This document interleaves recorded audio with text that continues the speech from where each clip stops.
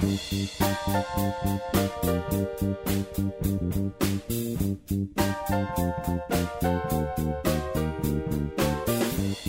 Thursday, listeners, and welcome back to another episode of Night Minute. Minute 54 to be exact. Now, each week, as you know, the Movies by Minute hosts, me being one, will examine the 1985 John Landis directed comedy Into the Night.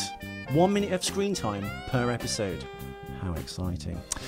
Now, of course, you know me, I'm Ethan McKinley from the 2 Minute Terminator, but we have a new guest today. Toffer, as you know, started out the week, but I thought, you know what? I'm a fan of this guy. He's got a giant movie brain, and he's got an amazing YouTube channel. And he is, of course, Richard Jackson of the channel Valverde. Now, while you're listening to this, folks, go immediately to YouTube, type in Valverde Broadcasting, and hit that subscribe bell twice, because Richard does movie reviews, commentaries on all things old, new, and classic in film, with his co-host Duncan Casey. It's a genius show, I think, and what can I say? The man is here with us now. Richard Jackson, you beautiful man. Say hello. Oh, hello, Ethan. Thank you very much. I like that intro a lot. Thank you. It saves me from having to do any of that. Do everything that Ethan said, please. I'll be very grateful. Well, the reason I asked you onto this show, because I think your channel's amazing, and you seem to know, you've forgotten more than I will ever know about film. So, with that in mind, I thought, you've not seen this film, and listeners, this is how committed Richard was. He said, okay, I want to see the film. So he's seen a copy of the film now. He's seen the minute in question, which is minute 54. And to those following along with the movie, minute 54 starts with Jeff Goldblum's Ed Okin saying, I think you just did. And it ends with Michelle Pfeiffer saying, Hamid Said, take care of everything. Oh my God. And now we're here in that minute space. So Richard, you saw this film. I've said on previous episodes, the last two for this week that I'm covering, that this is one of my favourite films. I can't justify why, because it's certainly not the best John Landis film, but I know you have an insight into all things John Landis, and I thought you might be the perfect person to tell me what you thought of the film. Okay. Oh, and by the way, listeners, he turned down a Bowie minute. That's what I would like to cover. I thought, there's a bit of dialogue between David Bowie and stuff, and he was like, no, I want the other two. I was like, all right, fair enough. Oh, the other 2 minutes, yeah. David's Bowie. Why did you skip the Bowie minute? Were you not a fan, or? I don't know. I just, do you know what? I'm not easy. Yeah, it felt like that could just spiral into a Bowie discussion, you know. And there's nothing wrong with that. I'm not the world's biggest. I prefer Bowie probably as an actor than as a musician. I'm one of these people that I don't dislike his music. I'm just not nuts about it in a way people tend to be. He does a really great performance in this. I really liked him in this, actually. He's got a great kind of skeezy, icy thing going on. I did mention it in the last episode that I think in this scene, which is hauntingly weird to me, does he act exactly like David Brain? Yes, he does. He does. So weird. That's so funny. I thought, do you know what? That's so funny. I watched it and I thought, I'm not going to bring that up because it feels like a weird thing to say. But yeah, he's got a real Ricky Gervais vibe. And do you remember in The Prestige when he turns up playing Nikola Tesla? I do. He kind of looks like he's wearing a Ricky Gervais skin suit in that. I don't know what the line is. I wouldn't be surprised if Gervais was like a Bowie fan. But yeah, he really... It's like the awkward smile and the laugh, isn't it? And the baring of the teeth. It's very kind of the way Ricky Gervais must have studied him. I don't know, but it's so weird and uncanny. Because in the minute that I've chosen not to discuss, which we're now discussing, he does all of those kind of Gervais tics. The only reason I say it is I don't want to think I'm crazy for seeing that. And the last, Toffrey was my co-host from Was It Worth It? He said, "Oh my God, yes!" And now you're saying it. So I didn't want to bring it up. I didn't want to be the only one. That's all. No, I'm feeling insanely validated by that, Ethan, because I didn't want to bring it up, and now I'm just kind of like, yeah, it's true. We can move on from the thin white Duke and the little fat white. I don't know. Well, that killed the conversation. Lord, I don't know. Anyway, anyway. Aristocratic category there. So, you saw the film, Richard. Talk to me. What's going on? Well, I didn't even know this film existed through whichever. For some reason, I've never seen it on TV. I've never kind of heard it spoken about in particular. I've never really seen even a poster for it. And I've seen virtually everything John Landis has done. Not because I'm some kind of huge fan. There are certain films of his that I really love. but I never kind of sought out John Landis's stuff. It just was easy to watch, and I've watched virtually all of it. I think I said earlier, apart from The Stupids, I don't think I've ever watched. Yeah. You know, because I've even watched like Blues Brothers 2000. I've never seen Burke and Hare. I have. I would probably save yourself a bit of effort. It's not Landis canon. It's not Landis canon. It has got. I never thought I'd be able to discuss the fact that John Landis directed Ronnie Corbett, but there you go, he did. It's John Landis's Raw Deal, like Steeler Schwarzenegger. that's the one. Yeah, it's the Between the Gaps, C-list Landis. Collateral Damage, Raw Deal. Yeah. Yeah, right. Films that feel like they were intended for somebody else. Like Raw Deal was meant for Charles Bronson. I'm convinced. It feels like such a Bronson film. Wait, they gave me a raw deal. It's right. Exactly. Instead of like don't drink and bake. Well, that was because I think De Laurentiis had him over a barrel with Total Recall, wasn't it? That's why Schwarzenegger, I think, did a Raw Deal. He was completing a 3-picture deal. I think that was his second one, maybe. Oh, it's contractual, because if it's De Laurentiis, that would be Conan as well, wouldn't it? Yeah, he did the Conan pictures with old good old Dino. Yeah, look, you know, in among the Landis films, I'll be perfectly honest with you, and it's difficult because I know how much you love this film or like this film irresistibly. Well, I mean, in your defence, or anyone listening, I can't justify why I like this. It's like it's got a very slow, lackadaisical, dreamlike quality. I mean, not a lot happens, but it kind of does. I don't know. It's early Goldblum. He hasn't attained that like Pacino-esque, after like Pacino did Scent of a Woman, and after Tom Hardy did kind of Bronson, that informed them just being Tom Hardy or hoo-ha Al Pacino after that. I think this was pre-Fly, I think, before kind of Goldblum became that isn't it? hinge-wristed praying mantis eccentric that we see now. Yeah, and he's quite well. The thing, I found it to be quite flat. I mean, I do like a slow-paced film, like you say, with that kind of lackadaisical pace. I do like that, but it's kind of a bit slow and a bit flat. And I quite liked a lot of things about his character. He's not unlikable. He's just kind of a bit empty. You know, he seems a bit dead behind the eyes, whereas Goldblum often's quite sparkly. I mean, in a broad strokes thing, it's not a parody, but it's I would call it a comedy noir. You know, it has loads of noir he was tropes spot on. in That's it. what they have actually called it. The idea was to create, a modern, for that time anyway, film noir, but I think it clashed. Right. I think I sent you a clip with Mark Commode mentioning this, that 2 other films came out that year. Something Wild, I think. Is it Jonathan Demme? I'm not sure. I think so. And Scorsese's After Hours. I've only seen After Hours, but they're very much set on the same night. It's one guy, you know, getting drawn into this kind of dark and weird world with different characters crossing his path and stuff. So they're very almost similar. It's classic. I'm afraid I didn't watch the Commode thing. I didn't have time. I do apologise. It's okay. Well, you didn't need to. That's why I got you on, because I just thought you will have something to say about this, and like not even seeing the film, I think you would have had something to say anyway. Well, I'm glad I watched it. I mean, because the other thing, well, basically it's kind of a comedy noir, and it does all that stuff. It's very strange. It's strangely paced.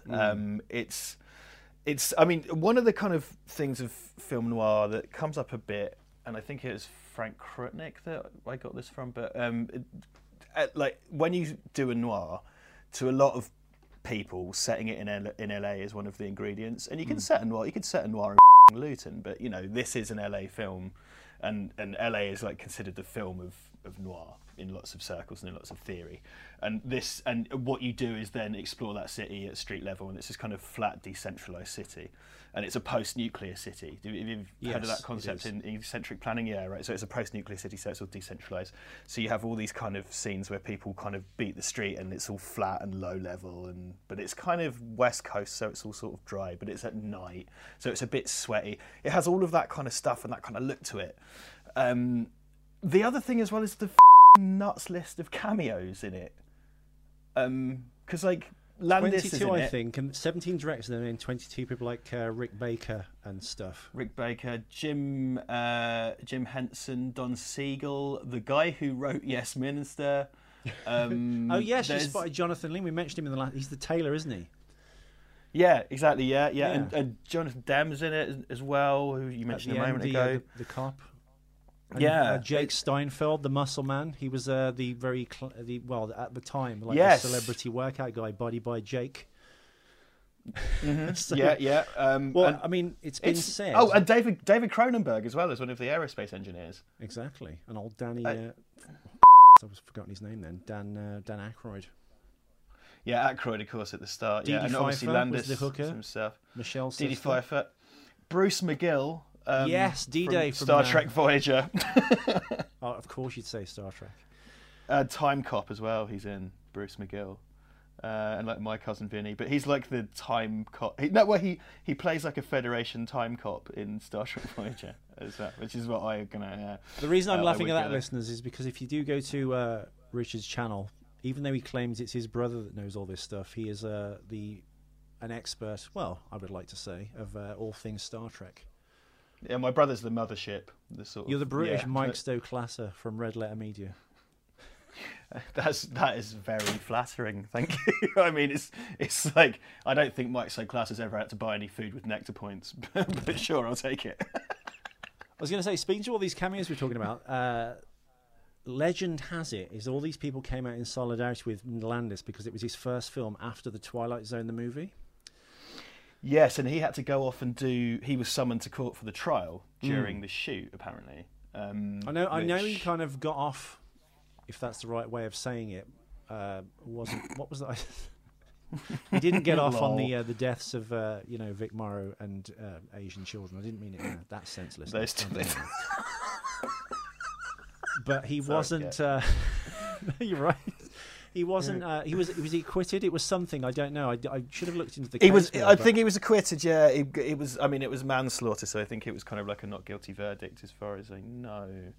I mean, that's unfortunately, that is. I would like to think when someone says John Landis, you would think Blues Brothers, not Infanticide. But there you go. It's that kind of lingering thing with John Landis, isn't it? I've got actually behind me on the shelf. I have a book by John Landis. It's a kind of Every Page Says movie I Was book Innocent that he did, a big coffee table book. Sorry. Oh, I know, with the American Werewolf on the front. Yeah, American Werewolf on the cover and stuff like that. Yeah. So that's that is inextricably linked with Landis. But, well, I actually saw a report. I've trawled the internet. There was this hour-long interview where he talks about how he kind of snuck into where was it? Hungary on the underside of that train to get onto the Kelly's Heroes set. But the guy did actually mention Twilight Zone, and Landis got super kind of frosty. He went, "Why are you talking about that?" And then he that kind of ended the interview. Essentially, I'm trying to find it so I can kind of send it to people. Oh, nice, basically. Yeah. I mean, are we just for the? Are we assuming that everyone at home knows about John Landis and the Twilight Zone? I would have imagined, because we're on episode 54 now, so other groups of people and so this has been mentioned done, 53 times previously. So. It was mentioned on the first episode, which I listened to yesterday. They haven't got as far as us yet. Okay. I would assume they have, but well, that's what I mean. It's so linked with him, unfortunately. And at the the current time, his son being a douchebag is also the going Landis discussion. There you go. According to some, I don't have. What happened to the American Werewolf remake that they were doing? I didn't even know that was on the cards. I'm not, having heard you said that, I'm not surprised they were doing one, but I didn't. Oh yeah, because apparently he's written a new version of it, and he wanted to kind of have that as his first directorial kind of baby, essentially, and then it's all just kind of gone away. But I'm not sure if the kind of potential, the nerd furor in the internet or the potential backlash is maybe perhaps dropped it, or even John Max Landis was going to do it. Okay, interesting. Did you ever see American Werewolf in Paris? I did when it came out in '97, and I barely remember it. I know the CGI was terrible even for then. I know Julie Delp is in it, and Tom. Oh my God, what's his name? Tom someone. Anyway, man, you seem to know that more intimately than I do. That's for sure. I know it stank when I saw it, and I regretted seeing it at the movies, at the cinema. But well, I was thinking a little bit watching this about certain things that I would consider kind of John Landis flair or John Landis tropes, and I definitely think sort of one thing, it's kind of high farce, but it's also kind of crowd scene spectacle, because if you look at the Blues Brothers, it sort of works in spite of itself, because it clearly, and if you listen to like if you ever read up on any of the kind of scripting process on that, I mean, Dan Aykroyd is just mental and puts all this nut stuff into scripts that has to come out. It's a long movie, and it's basically kind of works in spite of itself because it's clearly this mess that was just sort of thrown together. But it's also sort of an epic. I mean, it's not like a David Lean film, but the whole finale to the Blues Brothers with all that chasing and all those cops and the Illinois Nazis and all to go and get a bit of paperwork signed, and then Spielberg turns up in that, and the whole mall chase with John Candy. The Cook County Assessor. The Cook County Assessor, exactly. There's lots of kind of big crowd scenes and sort of lavishly staged kind of set pieces in Landis films. So Coming to America has all the kind of crazy African palace stuff. And then there's like the parties and things in Trading Places. Obviously, you've got Blues Brothers 2000. Winthrop! And this is a little bit like that. Yeah, eating a salmon out of his brain. I love that. Trading Places is such a good movie. It's such a good film. That's probably like possibly peak Landis. I don't know. Well, but, yeah, I think you're right because this does seem like a kind of very subtle. Maybe he's just trying to keep his head down because of like the recent events, maybe with the Twilight Zone. Because I think Spies Like Us is the same year, and that's loaded with cameos as well. But that seems like, you know, Raw Deal Landis versus kind of Predator Landis, if you'll... you know Predator Landis. It's not A Landis, is it? And, yeah. For the most part, I've got to say, I just didn't think it was funny. And most Landis stuff has got that kind of wry sense of humour that I always like. Because there are bits in this that are, like this, the bit. There's a whole bit on a film set where it's all about kind of artifice, right? So he tries to answer the fake phone and they walk off. And then the bit when there's the beauty queens and he goes, I laughed out loud when he goes to lean on the wall and just goes through the wall. And then he sits on the boulder. Yes, he's a great bit of shtick, like really great bit of shtick. But the rest of it, for the most part, just kind of wasn't that funny. It's also weirdly dark when they kind of drown. Sorry, spoilers. If you're listening to this show and watching the film 1 minute at a time, what's wrong with you? Watch the entire film. But when they drown the beauty queen, like the Iranian Gestapo guys, one of which being obviously John Landis, and they just go in, like, she runs out of the apartment in Malibu, and they just drown her in the sea. Which is super dark, but it's dark lying there. Yeah. But they shoot the parrot. That's funny. That's Landis. They shoot actually as well, and when they shot the dogs. Yeah. It's all right. He's a nice dog. Do you know who that is, by the way? No. That's Jack Arnold, who directed Tarantula, The Creature from the Black Lagoon, and all those kind of 50s atomic weird sci-fi of the 40s and 50s. Yeah, because what was John Landis's parody B movie? It's like Amazon Women on the Moon, was it? Yeah. Yeah. So he's kind of like Joe Dante in that respect. I think he's from that kind of age group that grew up with that sort of stuff. So I think that's a kind of base kind of reference for that era of directors. Landis was the monster movie era, wasn't he? Well, Dante goes in on that as well with Body Snatchers and stuff and Gremlins. There's a running joke with John Landis. John Landis's comic shtick, and this is really bad, I think. I just don't think he handles it very. I don't think he's that funny. But there's a running gag that he solves literally every problem with his gun. So shoots the parrot, shoots the dog. There's a thing when the dude pulls that bit of food out, and then John Landis cracks it with the butt of his gun. And there's a bit where he keeps hitting himself in the face with the door, so he shoots the door a bunch of times. Stuff like that. That's good. That's good. For the most part, he was doing kind of like mugging and flopping around and bumbling and stuff. But there are a few bits of it that work. But the kind of running joke of him, and the thing is as well, I get perverse pleasure with. Well, this is going to sound really bad, but for some reason, people are really precious about dogs dying in films. So in I Am Legend, when the dog dies, everyone's kind of like, oh no, not the dog. And it's kind of like when I see a bunch of people shooting a dog to death for no reason, I take perverse pleasure from it and find it really funny, just because I know it's going to annoy a whole section of the audience. It's only a movie, folks. It's only a movie. Actually, one good bit where Stacey Pickering, who was John Voight's girlfriend, who he left his wife for at the time, who's playing Ed Oaken's wife, has the affair. When she puts the breakfast down, he takes one bit of egg on his fork, and then she just leaves and takes the plates away as if she's leaving for work. I like that bit. That really stuck out to me straight away, because it just seems like I get it. It's kind of funny, but it doesn't make any sense. Why would she take his breakfast away? It's kind of just a gag, isn't it? But he sits down and she goes, oh, it's time for me to go to work so you can't eat. And just walks off with his food, which I kind of liked. But it kind of confused me in equal measure. So, I think we've said all we can say about this 1 minute, I believe. I mean, Jeff Goldblum is outside Tiffany's, of course. We covered that in the last episode. Bowie, of course, has left for now.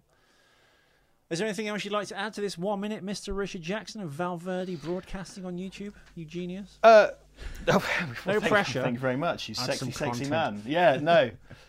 Yeah, it's all right. Like, I like the bit when the man shot the parrot or whatever. In the Landis pantheon, where would you kind of put this? I mean, I know it's at like the bottom rung, but what's the worst Landis film? I've seen The Stupids, but I can barely remember it. I might have to put this and Spies Like Us at the bottom.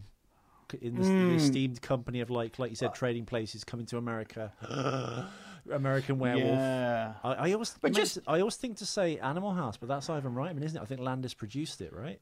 No, I think he directed Animal. Hold on, let me check. Oh, maybe Ivan Reitman produced Animal House. Yeah, he directed Animal House. Okay, yeah, there we go. Kentucky Fried Movie. Well, I tell you what, man. Like, I'm a fan of Kentucky Fried Movie. Actually, I do quite like that one. Burke and Hare. Oh yes, back to Burke and Hare. How was that? It's this just kind of because it's it's factually based, but it's this kind of weirdly bland kind of knockabout. I mean, I can barely remember it. It left because I went out of my way to watch it because I was kind of like, okay, this is weird. This is John Landis essentially making a British movie, kind of. So I went out of my way to watch it. And the last time he did that, it was a corker.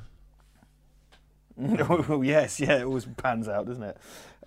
So yeah, it's just this bland, forgettable, and because it's based on true events about grave robbing, it's a bit like this needs to be really funny for you to justify its existence. I mean, I would put that down the bottom. Blues Brothers 2000, man. I mean, that is. Oh god, yeah, I forgot that. Mm-hmm. Well, that's one of those things because you would look at it and you would just think he hadn't directed it. I've never actually seen. You would look at that and go. John Morton's in it, and John Goodman, and it was a choice between seeing that at the time with my girlfriend and Breakdown with Kurt Russell.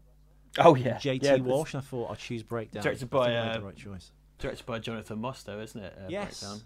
You went on to such great heights with Terminator 3. Terminator 3 and U571. Well, Blues Brothers 2000. I remember Lee and Herring, the great comedians Stuart Lee and Rich Herring. They used to do a thing on their show called Extra Final Scenes, and when Blues Brothers 2000 came out, they did an extra final scene from Blues Brothers 2000, and it was the Blues Brothers going to John Belushi's grave and urinating on it, and then blood-stained money flies out of the grave.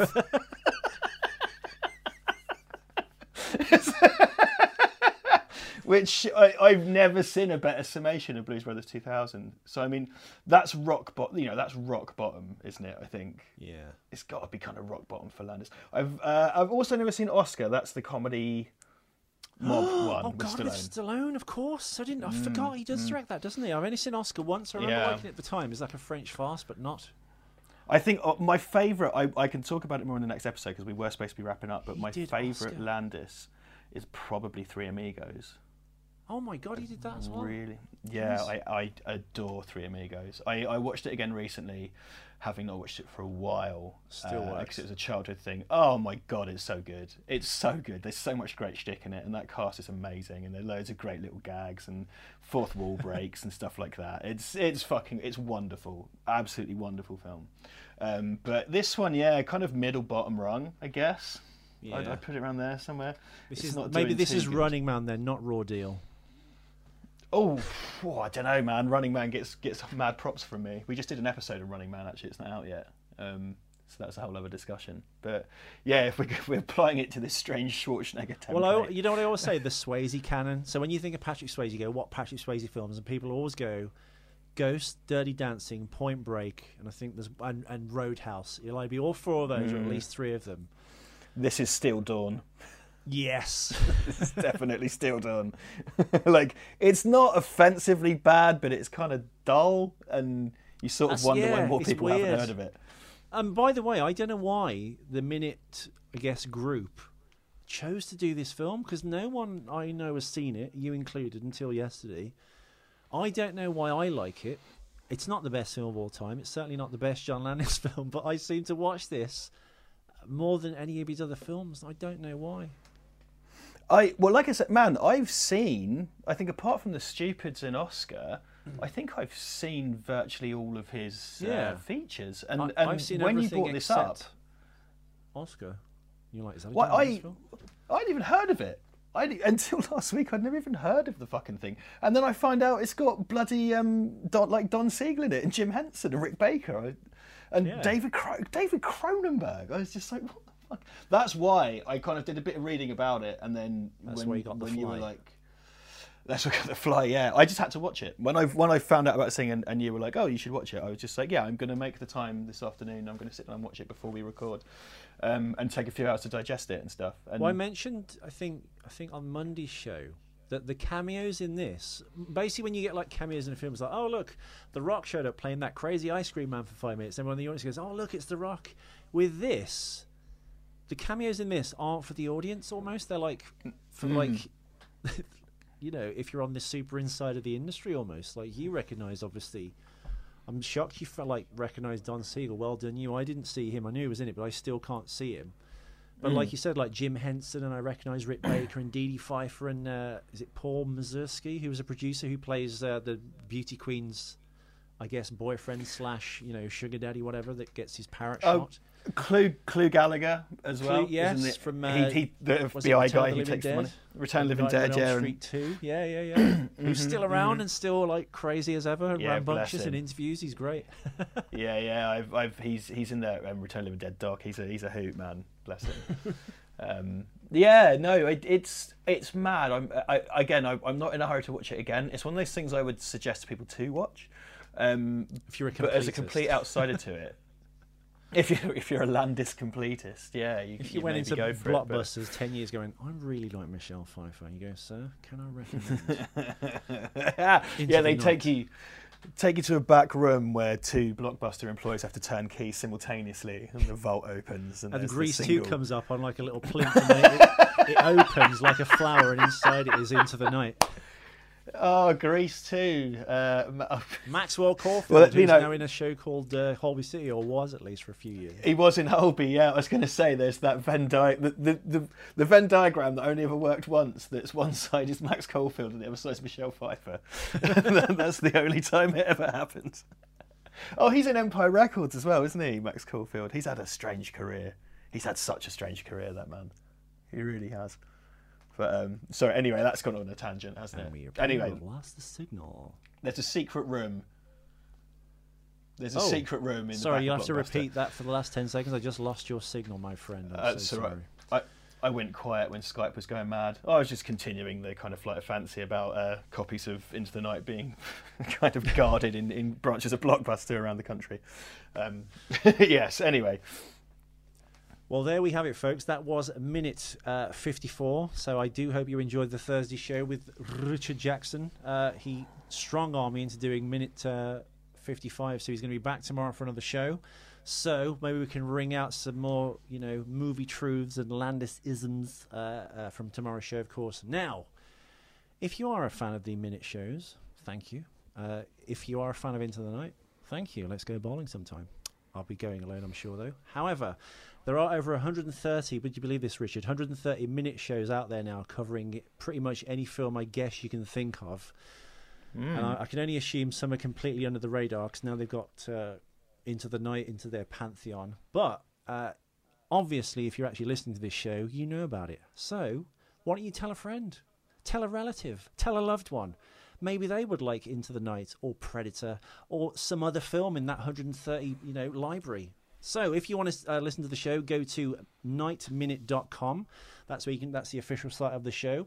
You can also find the show on iTunes and I think Google Play. Now we've got rid of that information.